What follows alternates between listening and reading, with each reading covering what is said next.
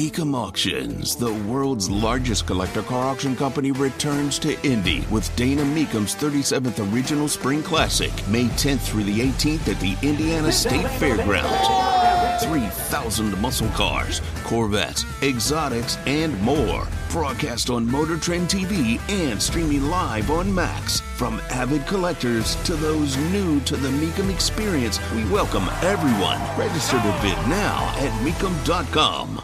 Meantime, on the Andy Moore Automotive Group hotline, the Colts post-game show host and so much more, our friend Greg Rakestraw joins us on this Tuesday.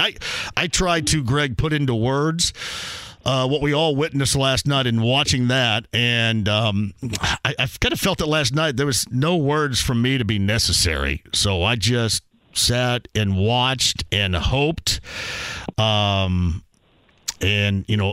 thought about what was going down and hopefully what could be a resounding, dramatic turnaround from what we were witnessing. But from your standpoint, what was your feeling, and how was that going from almost as we approach the 24-hour mark later on tonight as to what we witnessed in Cincinnati on that turf last night? It obviously the images that flash back to me are that of Hank Gathers from March of 1990. Yeah. And sadly, we know how that turned out.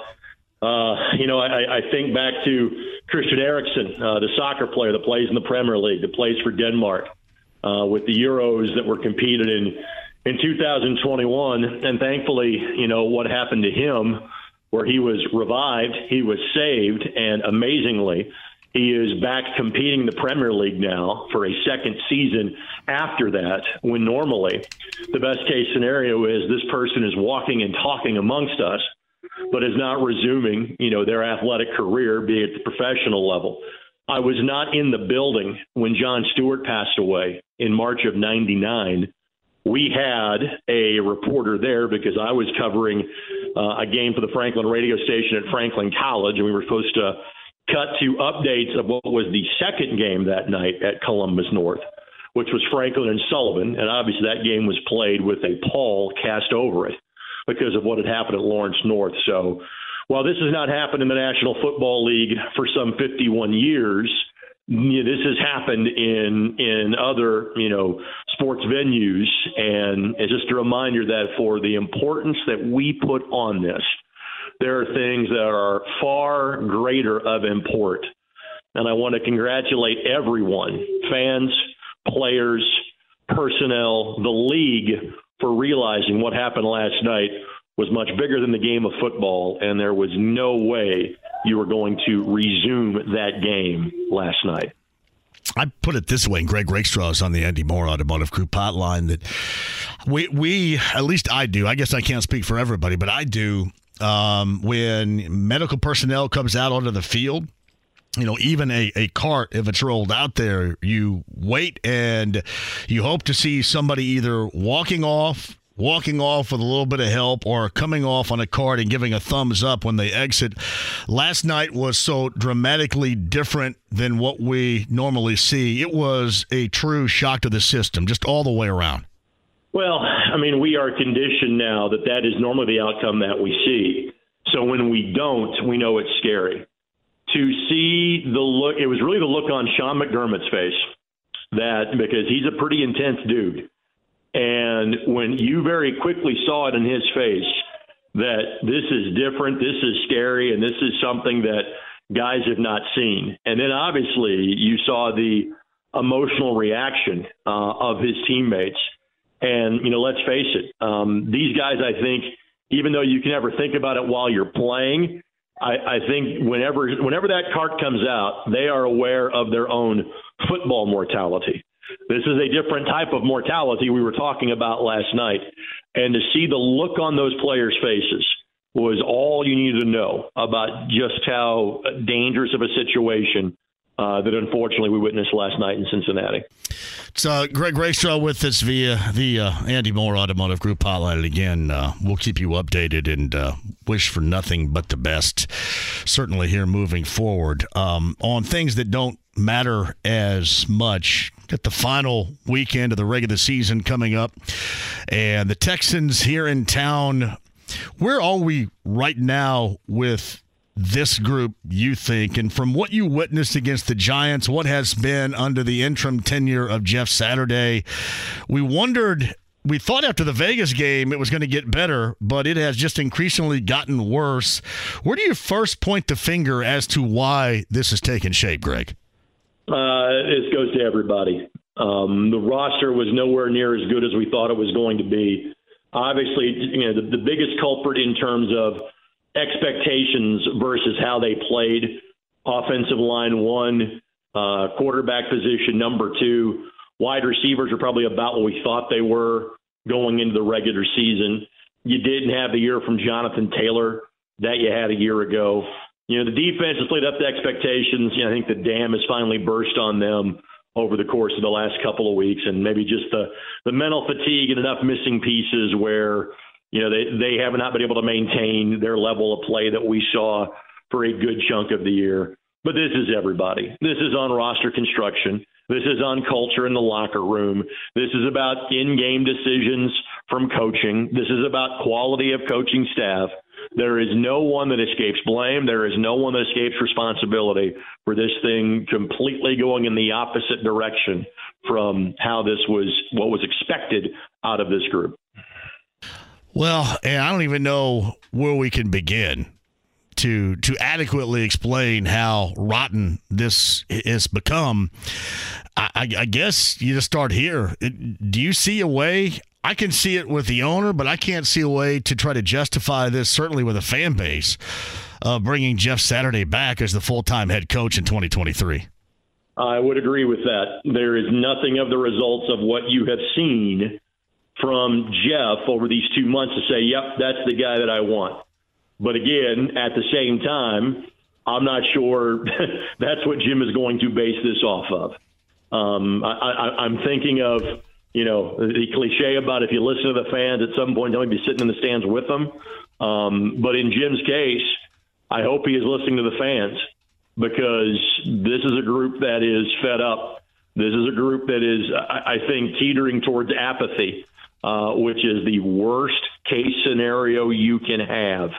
So if you base it just on what has transpired since November the 7th, no, I don't think you'd bring Jeff Saturday back. But in Jim Irsay's mind, I think he's also taking into account that Jeff Saturday was here from 1999 through 2011.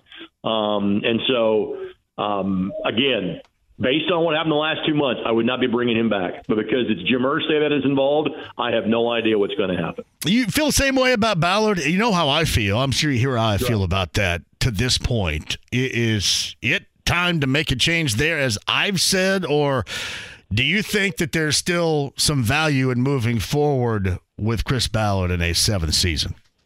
I think it's time for a complete reboot. But again, whether that will happen or not, I have no idea.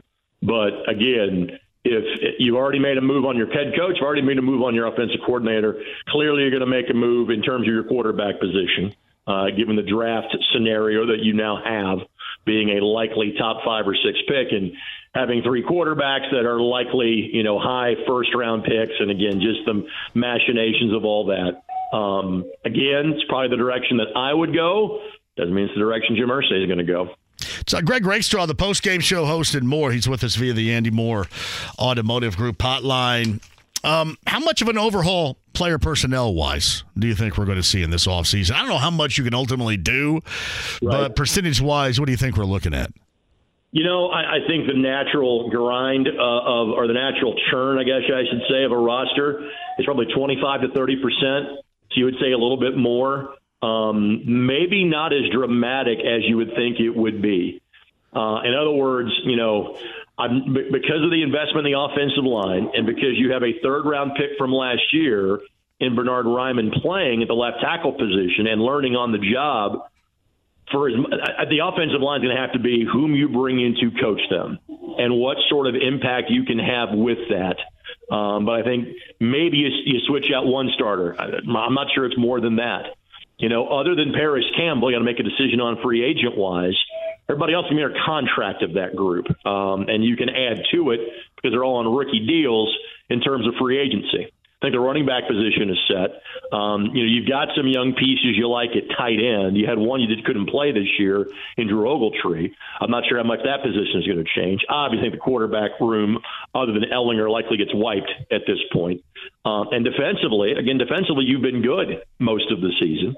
And you've got most of those guys under contract. Now, the notables are Yannick Ngakoue, Bobby Okereke, E.J. Speed, Stephon Gilmore.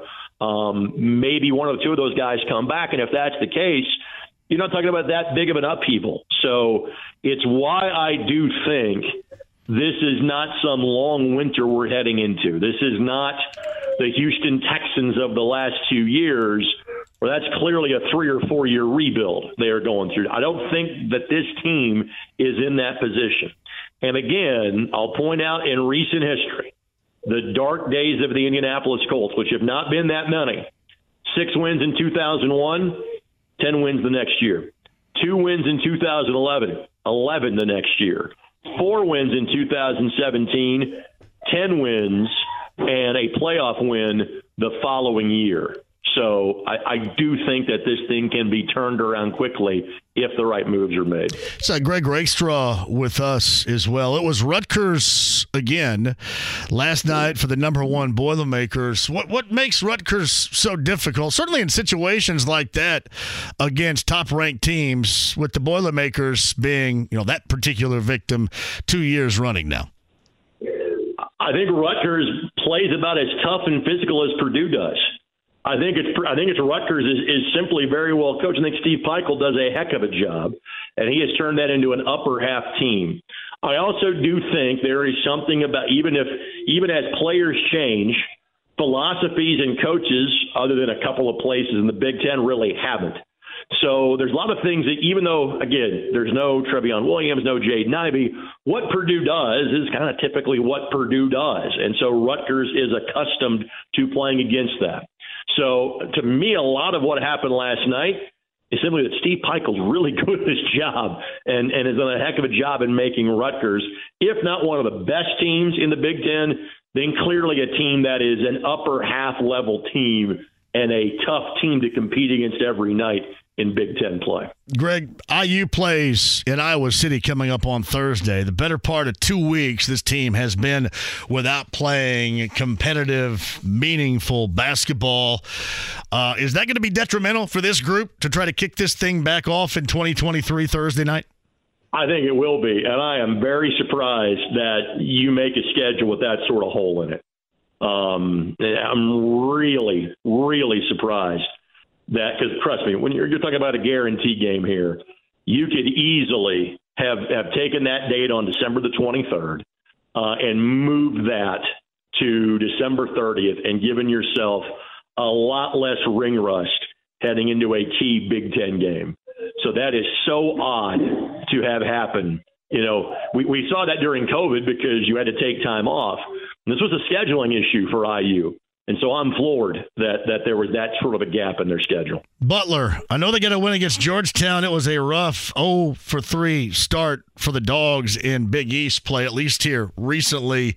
Is this a team that's going to be able to pick this thing up with Thad Matta, or is it going to be much like what we have seen so far the rest of the season? Again, Georgetown is the bingo free space at this point, and DePaul is not far behind them. And DePaul is the team that Butler will have to play coming up tomorrow night. You take care of that, then the schedule picks back up again.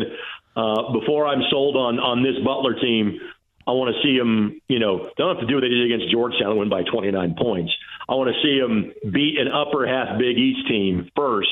Then we can have that conversation about, can Thad Matta turn this specific group around?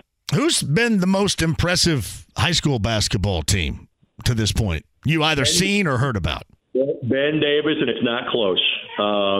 Ben Davis is very similar to what Warren Central was 5 years ago in terms of that Warren Central team ran the table. I think Ben Davis could. Not saying they will, but they could. I'll see him Friday night against North Central. But there's not a super high-end level recruit on that team. There are just 5, 6, 7 outstanding high school basketball players, and this group has largely played together for the last 2 or 3 years. This was a group, a lot of them played as sophomores on a team that was under 500 2 years ago. Then last year, that team made the regional final, and they bring back all 5 starters. All those guys are going to play Division I or Division II basketball out of that group. They won the Hall of Fame Classic. They played 2 carbon copy games against Northwood and Penn. And while Northwood is 3A, they were 6th in the Sagarin ratings going into that game, and Penn was 2nd or 3rd in the state. And basically, Ben Davis was kind of like a vice in the second half of that game.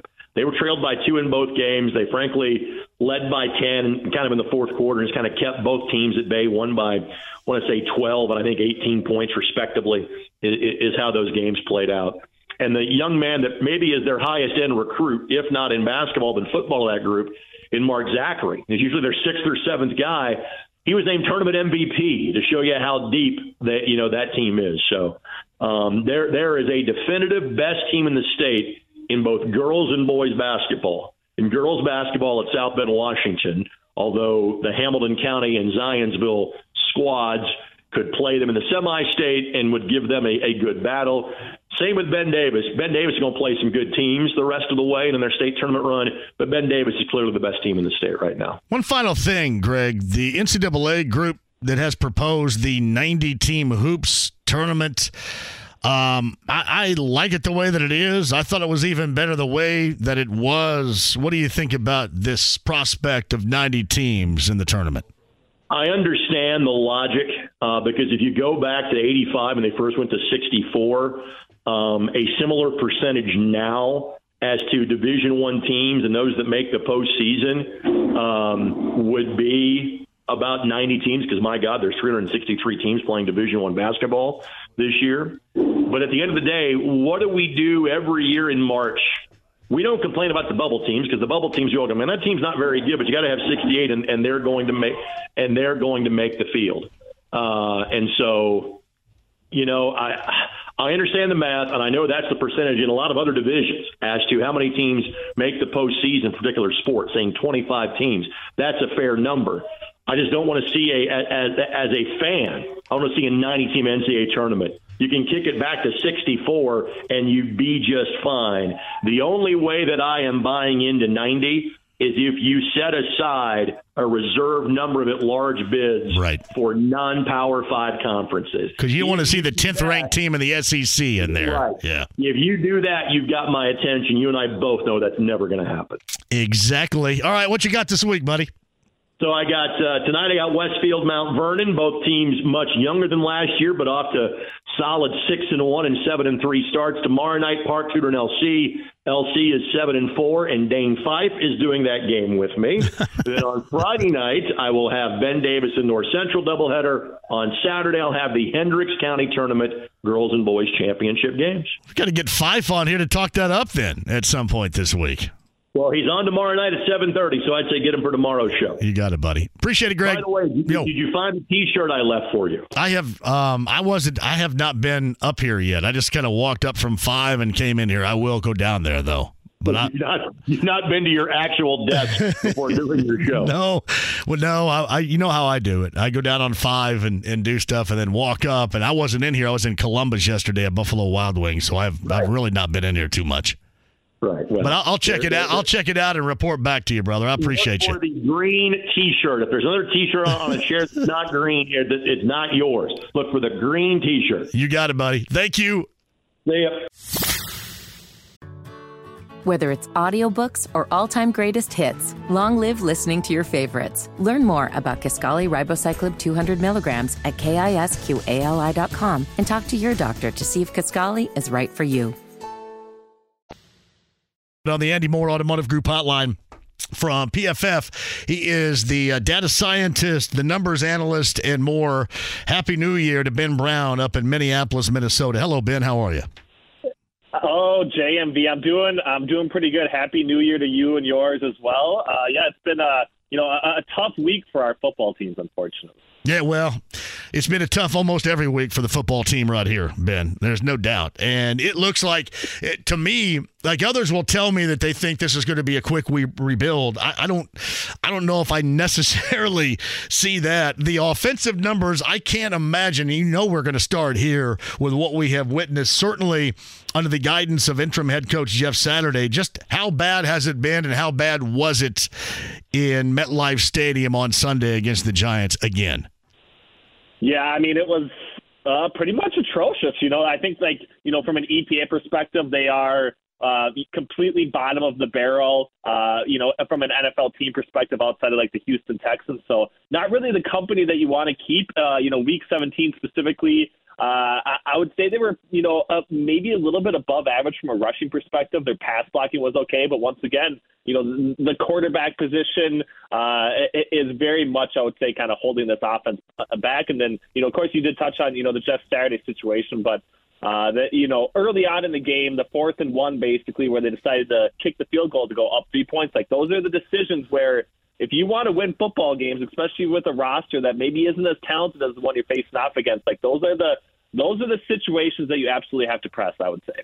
So Ben Brown at PFF is with us. I mentioned this when I brought you on. I can't see this being a fluid type of quick turnaround here, because it seems that most of what they put together has failed, and then obviously they don't have anywhere near right now what is necessary by everybody to be successful, and that is a quarterback. Do you kind of view this as well, even through the analytics lens? Do you kind of view this as a longer-term rebuild no matter what happens coming up in the offseason for the Colts? Yeah, I mean, obviously in the perfect world, they do find that young signal caller in the draft and very much identify him as a guy that they can build around, right? But I still think the pieces, in place offensively, there are a lot of question marks. I think you would have wanted to see in some ways, a guy like Michael Pittman Jr. very much dominate from a target share perspective and very much kind of be that guy that can at least help a mid-lane to average quarterback. But I would say that he's, in some ways been a little bit more of a disappointment, and that maybe the light is, more clear on him being, a pretty good and functional number 2 guy, but not somebody that can potentially carry this passing offense. So I think, the pieces that they have in place, although good, there still isn't very much, I would say, separation, especially with a quarterback that is very much going to be learning the position at the NFL level. So I think it's, a very much, I would say, kind of a multi-year rebuild, unless they maybe hit on a guy, that isn't a first round,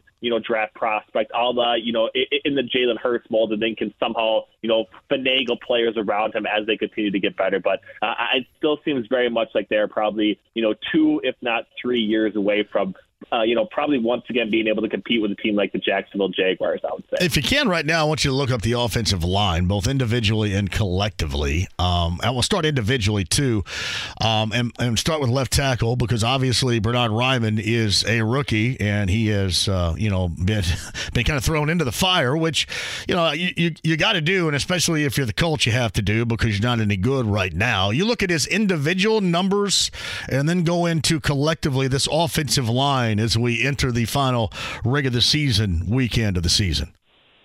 Yeah, I think, specifically Bernhard Raimann, I would say, although he's not, among the elite leaders at the, at the tackle position, he has been, I would say, at least a little bit of a pleasant surprise, slightly above average overall grade, pretty good from, a pass blocking perspective, and even better from a run blocking perspective. So although he isn't, has the name recognition or anything else, he has graded as, a slightly above average offensive tackle at the NFL level. And I think, if he can continue to build on that, he is very much, a candidate to arrive as a top 10 tackle, at the NFL level. And I think that would very much be, a hit in regards to that particular draft spot and that particular spot for the roster. So I like what he's actually been able to do, going to the other, tackle position. Braden Smith has been, I would say, even a little bit better from, both the pass blocking perspective, I guess a little bit lower, from a run blocking pass. But I think the weird thing about the Colts offensive line specifically is that they've gotten at least, league average play from both tackle positions. It's been the interior of it that, has very much, I would say, not lived up to expectations this year.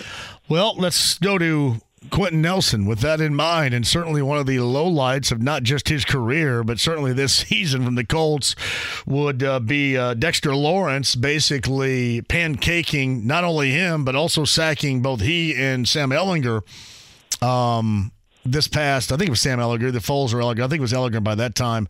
But needless to say, he got worked by Lawrence. What has his rate gauge number been at the left guard position this season? Is it middling? Is it better than what we see when we see a low light like that? How do you gauge what we've seen from Quentin Nelson? Yeah, it's been very middling. I would say specifically his, most recent game was one of his lowest graded games this season. He is, grading at a below, we would call league average number at like a 67.5 offensive grade. Has been a little bit better from a pass blocking perspective, but, surprisingly has been, I would say, pretty poor in run blocking. So we have him as, the 23rd highest graded guard, both left guard and right guard, that's played at least 100 snaps so far this season. So although that's, middling or league average, like he's very much, probably overpaid based on his performance this season. And going to be more so overpaid here relatively soon, too. So 23rd, you said, between both left 23rd. Guard and right guard positions? Yep. In overall offensive grade, I think he's a little bit better from a pass blocking perspective. If we look just at pass blocking, he'd be the 17th highest graded guard from pass blocking, but he drops to 29th basically from a run blocking perspective. So, and that's the thing with the rebuild, right? Like they are going to be continuing to pay him top end guard money, and if they're not going to be able to live up to that, like that's gonna cause the rebuild to probably drag on longer than what it should. Well, you mentioned the faults in the interior of the line. We'll get to right guard and Will Fries, for example, in just a second. But Ryan Kelly has been talked about around here as not having a good season either. Where does he rank among the NFL centers this season so far? Yeah.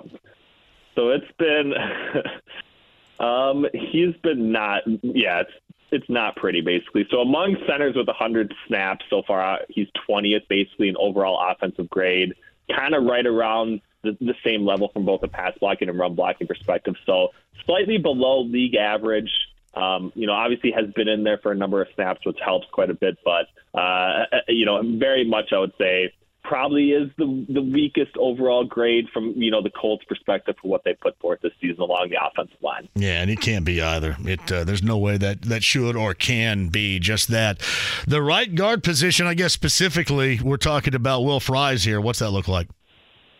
Yeah, he's actually been, in relation to what he's earning, I would say, and everything else, he's actually been, I would say, decent in his role basically for the Colts this season. So let me look up his. I'm seeing if I can get it for specifically right guard.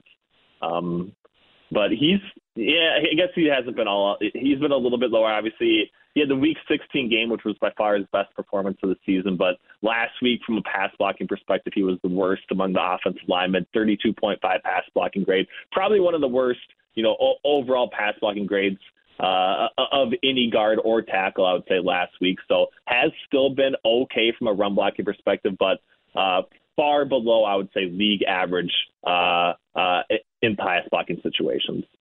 So Ben Brown at Pro Football Focus with us every Tuesday going over the analytics numbers for the Colts, which notoriously this season have not been good whatsoever. Joins us via the Andy Moore Automotive Group hotline. I know he's done for the season, but the reason why I bring this up is because he was something I was counting on, I was hoping for, and he hadn't had the type of season that I expected, although I think others got out of Yannick Ngakoue coming off that edge defensively what they expected to get out of him. How has he looked, the numbers that he has put up, and is he worthy on a one-year deal to contemplate bringing back here next season, Ben? That's a good question. I'm interested in, kind of the expectation for what his contract should be. He has been, I would say, okay from a pass rush standpoint. Run defense, he's very much struggled. Unfortunately, the Week 16 game was probably his best overall, actually definitely his best overall game of the entire season in both facets, high number of snaps that game as well. But he's a guy that, we've talked about numerous times in situational type pass rushing. He can win in one-on-one settings. And I think if you need depth at the position, he can in a lot of ways fill that void. But when he has to be the number one guy, play in and play out and be there from a run defense perspective, I think you're very much going to get, I would say below league average type production from him. So if he's anywhere close to, getting paid from that perspective, I would much rather, I would say, take my chances with a younger guy through the draft. Defense, well, they've tried that too, by the way. Defense overall, I think when most Colts fans look at it, they say, well, they haven't deserved most of the fate this season that the offense has presented them in being so woeful. Where have they collectively ranked all season long, and where logically will they end the season? Yeah, so we basically have them, right around as like the 12th best defense in football, so a little bit above league average, actually. I think, some of that is, they do have, I would say, strong cornerback play and strong coverage play, and Stephon Gilmore's graded out well. I know he's injured now, but Isaiah Rodgers has also graded out well, and they have, I would say, enough guys that have been able to generate pressure where they have been able to, slow down or stop opposing offenses. So 12th, that a 12th or 13th range basically is kind of where we have them at. I think, from that perspective, if you're looking at like defensive specifically, like that's got to be the point where you are optimistic about their outlook. And maybe that's the spot where, if they can perform a little bit above expectation like they did last year, like they could very much carry this team, back to relevancy with even, average quarterback play, I would say. Hey, Ben, do you guys rank the quarterbacks in college football? We do, right? We do stats. And before you get into this, you can explain it. I want you to look for that right now as I present this question to you. So we know where Bryce Young is going to end up. And there have been other names out there. Certainly Will Levis of Kentucky has been one. But we got to witness the other night C.J. Stroud, and certainly we've seen him plenty of times around here over the course of the Big Ten season. But we got to see him against a really good Georgia team. Not as good defensively as they were a year ago, but who was going to be, considering what they lost to the NFL, but still good. That performance combined with what you have seen this season, Is he among the best? Is he second best? Where is he ranked, do you think, as we enter the offseason in preparation for the NFL Combine here? Yeah, so I can tell you, from PFF grading perspective, and this obviously does include some, younger guys that aren't going to be draft eligible, we had him as the sixth best Power 5 quarterback, specifically from a passing perspective, right? So guys above him, kind of like you said, Bryce Young was PFF's number one graded passing quarterback. Drake May, the freshman from North Carolina, was number two, who, very much looks like a number one overall draft prospect as well. Sam Hartman, a little bit of a surprise. Jordan Travis from Florida State as well. And then it's Caleb Williams and C.J. Stroud. So I think, where I would have said he was 2 weeks ago in relation to where I think he probably is going to end up now, it is vastly different after that performance against Georgia. And I think that is very much going to boost his draft stock, but it probably should, because for so long the narrative was that he was very much benefiting from having one of, if not the best, receiving units in college football. In some ways that's changed a little bit with the injury situation that Ohio State has dealt with, but like the performance against Georgia specifically, like I think he very much is going to land, as a top 5 draft prospect, and should very much, I would say, be ahead of like a guy like Will Levis. So very much, I would say, the second best quarterback in the draft. The thing that I saw on Saturday from him, and some people want to call him, well, you don't need somebody that runs that much. He doesn't run. He was escaping. Right, he was extending. He was extending the play, and that was some things that came with question marks from him that I thought he proved, because not only was he extending those plays when it was necessary, but he was putting that ball on the money as he was running with the football, which I really found impressive. Yeah, and that's the thing is, like, the situations under pressure, getting out of the pocket, in some ways that's a little bit less stable from week to week or even season to season, but the ability to actually navigate those situations. We see it with outlier players like, Patrick Mahomes every single week, where they can very much, handle what the defense is giving them. And even when they have a somewhat suspect offensive line, they still keep their eyes downfield, and deliver strikes. And I think we definitely saw, a flash of that with CJ Stroud, against Georgia, and in a game that they probably very much should have won. And like you said, he is definitely more of a runner than what Bryce Young puts forth. And I do think that's kind of the direction that the quarterback position probably needs to gravitate towards, especially with, defenders and everything else, in the high pressure situations. Like if you have a sitting duck back at the quarterback position, like it's just not that sustainable of a, efficient offense. But I think Stroud offers enough with his legs where he could be, relatively successful at alleviating pressure and hitting on some of those throws downfield. Yeah, see, Will Levis, I haven't given probably a fair shake around here because the couple of times I saw him play, he didn't do much for me. Not much for me at all. Is he a lot better? And once he gets better talent around him, will we see that kind of blossom in the NFL, or are my eyeballs telling me the truth about his prospect moving up to the NFL? Yeah, I think your eyeballs are telling you, I would say a pretty fair assessment of him. We have him as basically kind of a average quarterback, I would say, at the Power 5 level. This season specifically, he was better definitely last year. Did have some injury situations as well, but he's very much going to be the guy that looks really well at the combine coming up here in March, right? And looks really good throwing the football in a t-shirt and shorts, but can that translate, and is that going to make him into a franchise quarterback?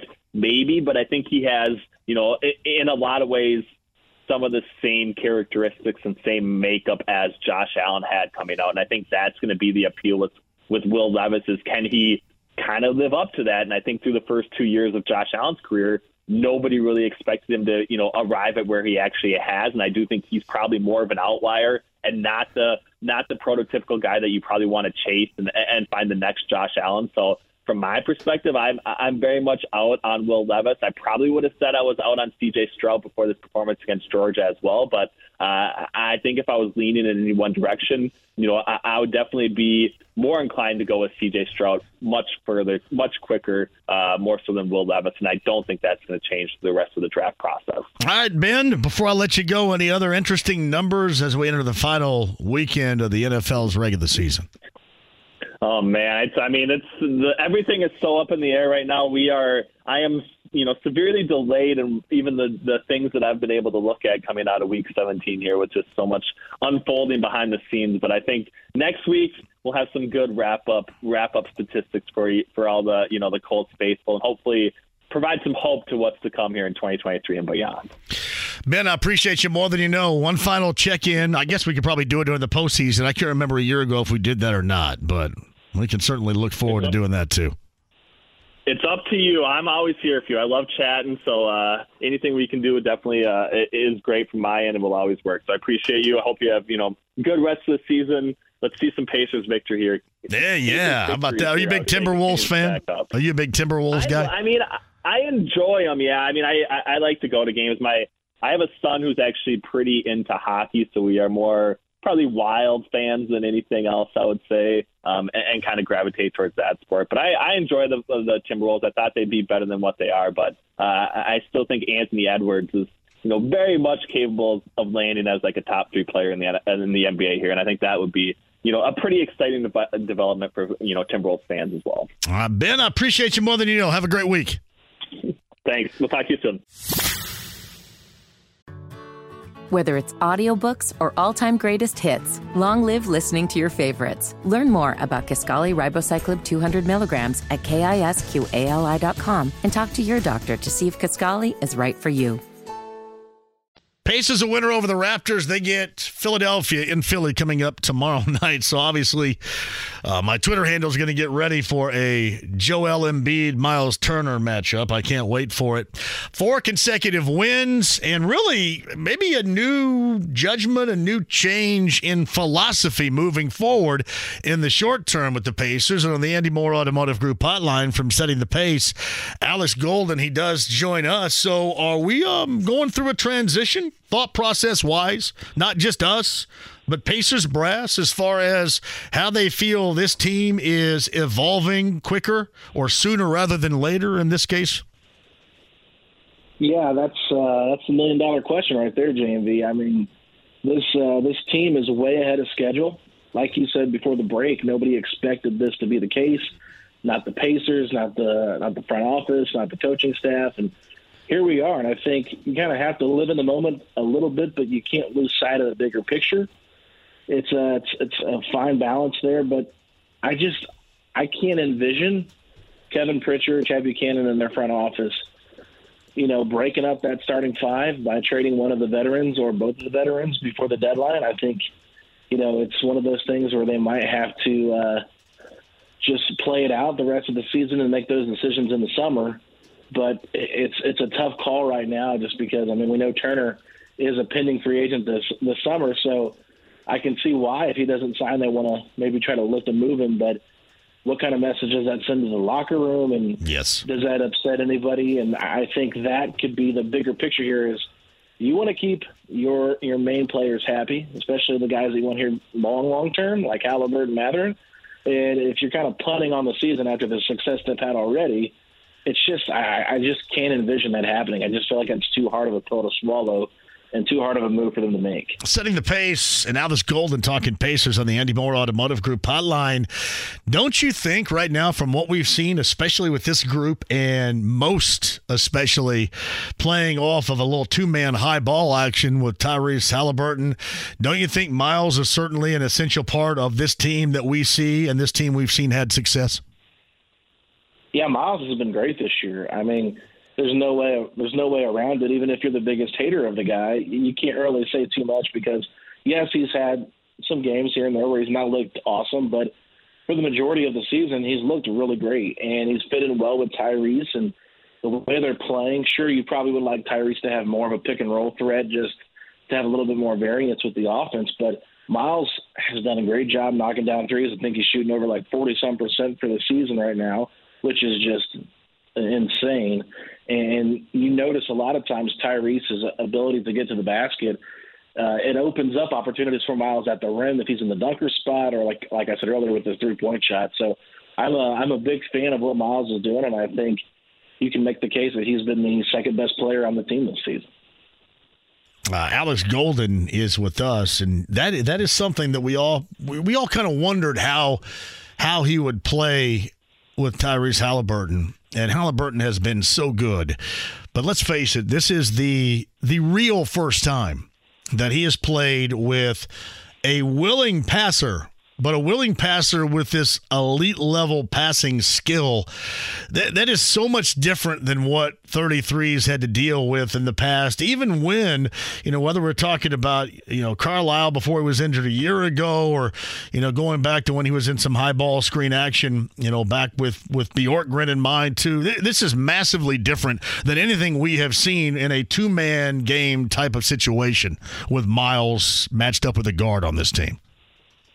Yeah, and I think a lot of it has to go a lot of it is part of the way the Pacers play offensively. I think putting four guards next to Miles has really opened up the floor for everybody involved, especially Miles now because he gets that big-on-big matchup. And I think part of the reason Carlisle made the switch to Nesmith over Jalen Smith was we started seeing teams put guards or wings on Miles defensively and put their bigger man, their center, on Jalen Smith. Now they don't really have that option because the month of December, Nesmith's shooting like 40% from three, Nembhard 36%, and Buddy's like 51.5%. Tyrese is in the 40s, Miles is in the 40s. So, you can't really just put a center on a guy and, put a wing on Miles hoping to kind of disrupt that. No, you have to put your big on Miles because the Pacers have done a good job of countering what defenses were doing, and I think that's been a big part of it. But, yeah, Miles, you look at the teams that he's played with before, didn't have the high level of shooting around him, wasn't able to play this type of, pace, and he doesn't have another big out there with him in a Sabonis. And even before Sabonis got here, he played a lot of minutes with Jan Mahinmi. So I just feel like Miles has motivation this season, obviously, to be a better player. Contract year, the franchise went out and tried to get Ayton before they even gave Miles a chance with this team. So I think he had a massive chip on his shoulder, but he's fit in perfectly, and I think the Pacers are known for trying to get guys to have a chip on their shoulder and prove they belong. And despite everything, it seems like he still really likes it here. So I think the two-man game with him and Halliburton has been fantastic. They have great chemistry. And no matter who's at center, I don't mean to knock Miles by saying this, I just think Tyrese is going to elevate the floor of any big man that he has out there because he's just that gifted of a basketball player. But I think Miles has done a great job finding ways to get better and fitting in and meshing with Halliburton throughout the season. Well, so many times you see him get matched up, too, on that high ball screen that I talk about so much that I love. He gets matched up on a switch. And, the teams are having to kind of pick your poison, right, if you will. Either it's going to be Halliburton that's going to take you to the rim, maybe step back and hit a three, or Miles is going to roll to the basket, and he's going to get a pass, and he's going to be able to go up against a much smaller guarding position, whether it's, a guard, small forward, or whatever. And teams really haven't been able, and they have tried, but really haven't been able to adjust fully to that just yet. No, I think Miles has done a really good job of asserting himself as more of a post presence than he has before, especially, like you said, on those switches when he's running that pick and roll with Tyrese Halliburton. And it's great to see. Even in the game against the Cavs, he was able to kind of go up strong and play with force against Jared Allen. And I think if you look at Miles last year compared to this year, you can just see the difference in how much more physical he is in the post, how much more patient he is. And he's got an incredibly soft touch around the rim. So it's kind of one of those things where it's just like we needed to see it to believe it. And now that we're seeing it, it's really been a big part of his game. It's opening up multiple different avenues for him. So, yeah, I think right now Miles, best basketball of his entire NBA career so far. Setting the pace, and Alex Golden on the Andy Moore Automotive Group hotline. Pacers in Philly coming up tomorrow night, back and home on Friday against the Portland Trail Blazers. They got a little get back against the Blazers, and then obviously tomorrow night we'll look at Miles and Embiid, that matchup. And that hadn't been good for Miles in the past, but notice that Embiid is tearing everybody a new one this year. And you'll look for that coming up tomorrow night with that high-volume big man score in Philadelphia. So this team, and I mentioned this earlier, Alex, I can't remember the last time I saw a team that is this locked in and hungry to be challenged and to challenge right back at a high level. They have a hunger out there. And I mentioned this earlier. I don't mean to sound like this is coach speak whatsoever, because it sounds like I'm just making some crap up to try to sound smart. But I can't remember a time when I saw a group collectively, no matter the situation, up, down, whatever, have that hunger and drive to make the next play better or the next play great.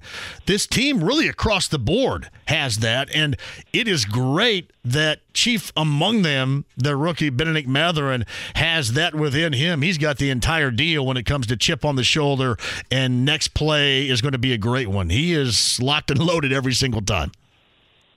Yeah, there's a lot to unpack there, and I think if you look at the way this Pacers roster was constructed, it's guys that have a lot to prove, guys that have been kind of the short end of the shaft when they've been, at other organizations. Like you look at Buddy Hield with Sacramento.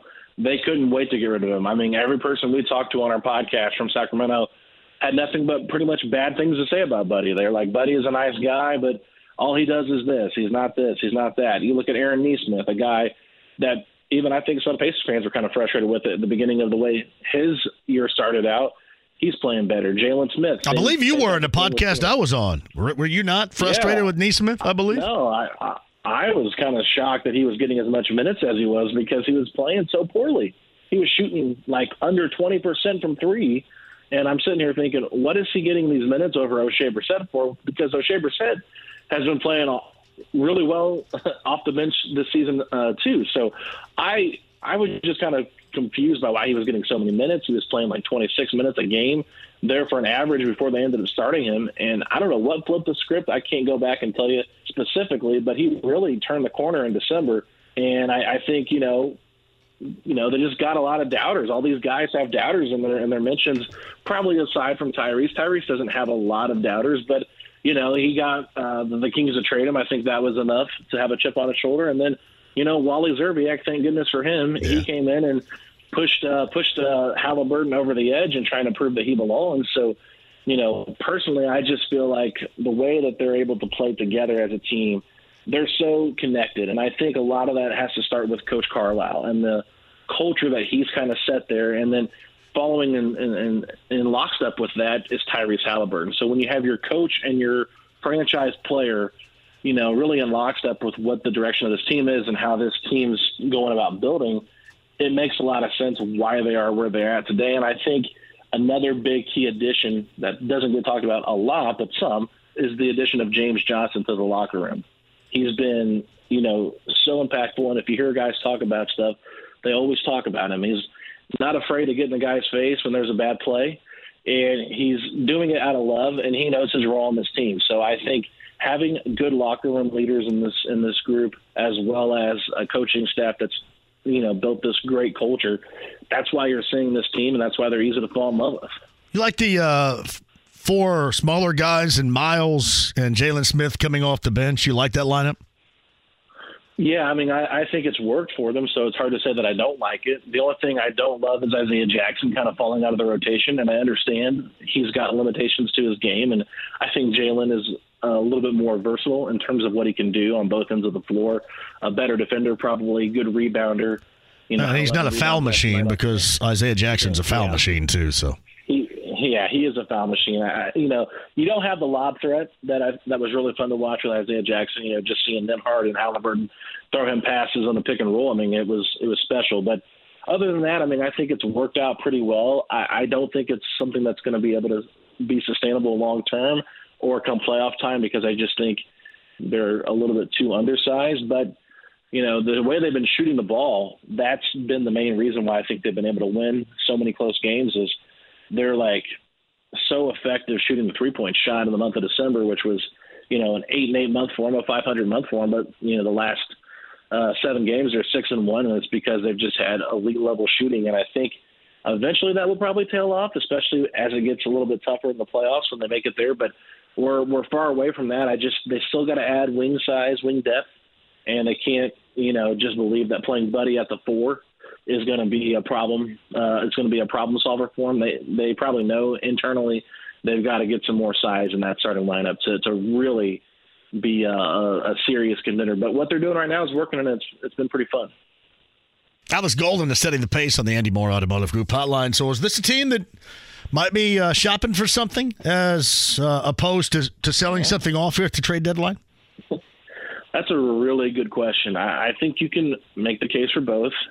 Obviously, there are some pieces, I think, on the end of this bench that could be dealt. I'm not sure exactly what direction the Pacers are thinking, but, at this point, Chris Duarte, it seems like he's kind of lost his spot with this team in terms of where he fits in.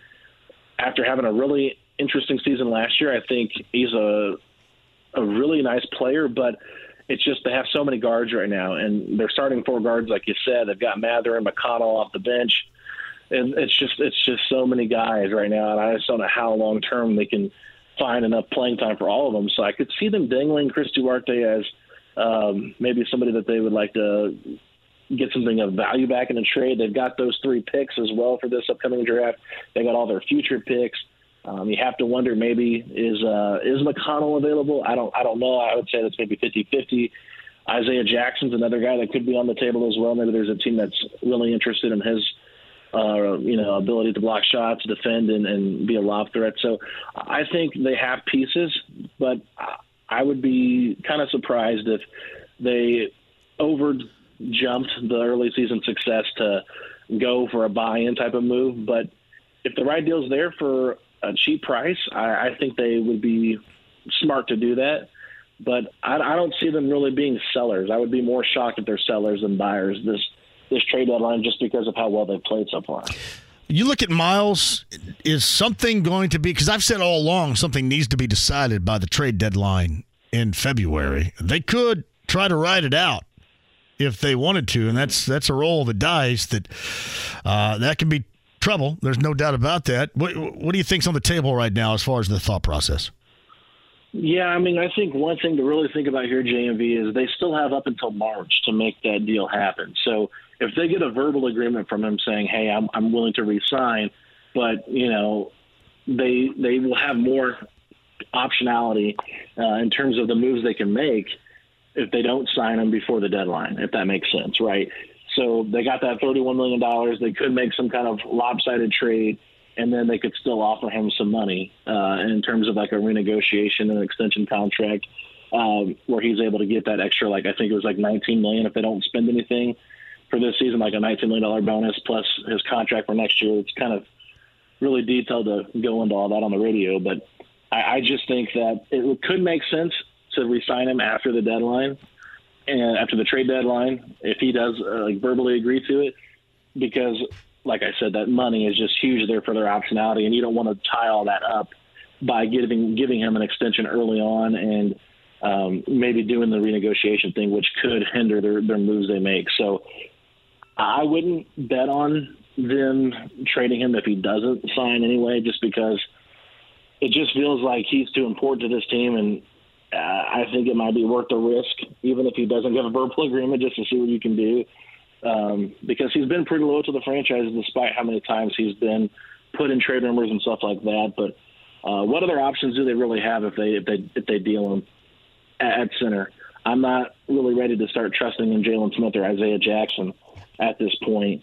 And the most capable center that you've had that has playoff experience on the roster, aside from Miles, hasn't played a game this year, and that's Daniel Tice. So I don't see them moving him really at all. But I guess it comes out of the deadline, but I still think they could come to an agreement after the deadline and maybe re-sign him then. What's the percentage of thoughts you have right now that longer term or extension-wise Miles will be back?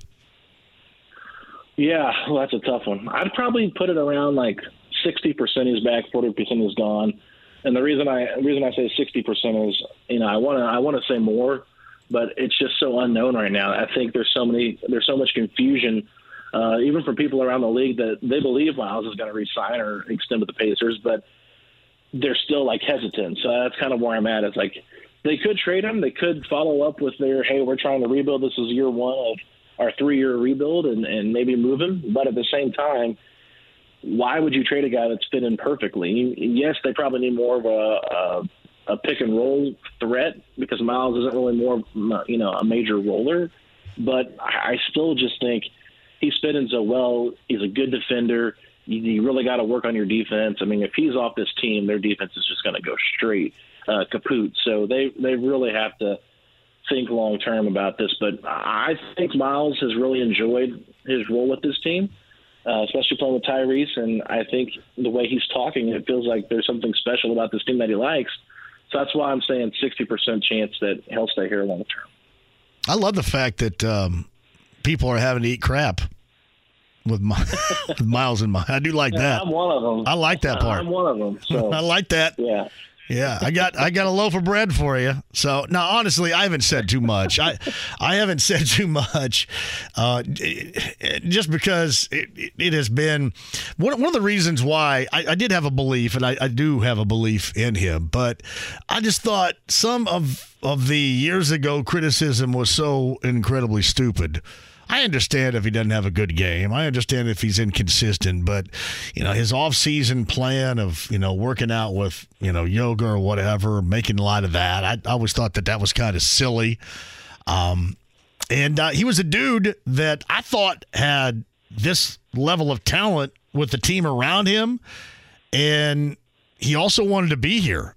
And I'm kind of curious, as we move forward, certainly he's been somebody that wants to be here. You think with this core group that may change the philosophy when players look at this place and go, wow, look what's happening there. This may not have been in the past a destination place, but we like the players, especially the future face of the franchise being Tyrese Halliburton. Does that make Indy a little bit more acceptable for anybody at all, or is it way too early to say that? I mean, it's probably too early to say it, but at the same time, I think it's just funny because there's been so much talk about other players across the league talking about Tyrese Halliburton or tweeting about him, like Kevin Durant clapping back at the Wally Zerbiak comments. I think that's pretty funny. D'Angelo Russell talked about him being a really good point guard. And then there was an article in the LA Times after the game on Saturday where John Wall apparently was in the locker room showing the Clippers the clip of Tyree or his Clippers teammates, the Tyrese game winner against the Heat, and was praising how terrific of a young player he is. So I think buzz around the league is like, this guy is like special. And, there's that picture that went around last night of OG Anunoby talking to Tyrese, and everybody was kind of getting excited about, maybe OG Anunoby wants to come to Indiana. But I do think that there is a certain effect to it that, people will want to play with Tyrese moving forward. And I think I think that DeAndre Ayton really did want to play with Tyrese Halliburton, and that's why he did sign that max contract. I understand that he wanted the money too at the end of the day, but still, if the Suns didn't match it, he'd have to live with being in Indiana. And I think part of that is because he thought maybe he could be utilized more and be more of an option here with the Pacers next to Halliburton. So, yeah, I really do believe that Tyrese is going to elevate the franchise in terms of other players' desires to be here. Yeah, it is. It's pretty funny to watch Phoenix play without some of their essentials. With Ayton still out there. I know Ayton's 17.5 and 9.5 boards or whatever, which I think everybody would sign up for. I think Miles goes 16 and 8 or somewhere in that neighborhood. But it's interesting to see for a guy like Ayton what happens to you when your guys kind of float off to injury situations, as we've seen here recently. Yeah, I think with Ayton, too, it's just like, we saw him and Monty Williams getting into it not too long ago. It's just like... I don't think they ever mended those fences, did they, at all? It doesn't seem like it. I mean, how do you not mend that? I mean, as great of a coach as Monty Williams has talked about, you feel like he'd be able to connect with Ayton, and it just feels like there's just some major disconnect there. And everybody talks about Ayton doesn't shoot threes. I mean, Ayton has incredibly soft touch around the rim. He's got a really nice mid-range jumper. I mean... I still think that Ayton would have been a great fit here, and I think people would really be excited about what Ayton is doing here if he were on this team. But, Miles has really stepped up to the plate, JMV, and so you can take your victory lap all year long. No, I'm not going to take it yet. We got to get something more significant than a string of games here. I mean, it's not been just a string, though. I mean, he's been good pretty much all season long, And I mean, no, you know what? I've always had a value in him. I've found value in him even when others didn't.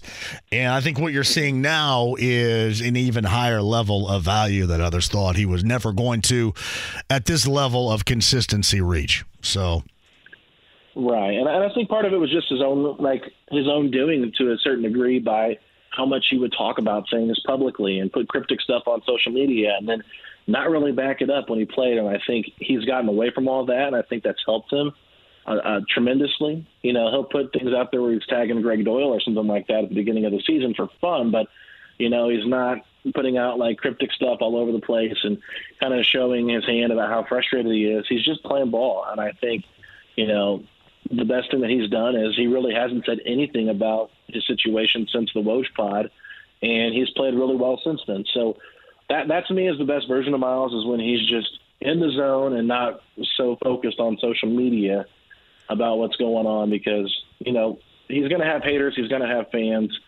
and at the end of the day, you can't worry about who's saying what about you. Just go out there and play your game, because he has been tremendous for us. What I've liked seeing so far, and you mentioned there have been a couple of clunkers along the way, but Halliburton had a clunker himself, too, that Rick Carlisle explained with, the plus-minus philosophy. They're going to have clunkers here or there, at least most guys will, but him not having that prey on his mind, he loses it, comes back, and plays at a higher level. That does not remain. The consistency is that clunker. He comes back and plays at a higher level, and certainly that has been more sustainable than those bad games that you might want to bring up. Mm-hmm.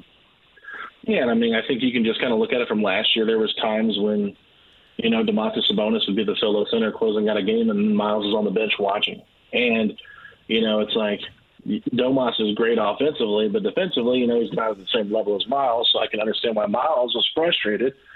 Not because he doesn't like Domas, but just because he feels like they're picking Domas over him, and now he's kind of getting the short end of the stick, and it's just like, I get it. I understand, and there'd be games where Miles mentally would just lose it. And I think, you'll notice this, JMV, when Miles touches the ball early in the offense during the beginning of the game, and if he can get a shot in, usually he ends up having a really good game. So I think with him, it's all about confidence and just finding that moment in the game where he can feel like he's involved on both ends and not just, hey, block shots and do that. He feels more important to this team generally than just in one area, which is the defense. So I think he probably feels that same way. And, I'm really excited to see it because, like you said before, I wasn't a big fan of him staying long term, but the way he's played, I would be kind of sad if he left.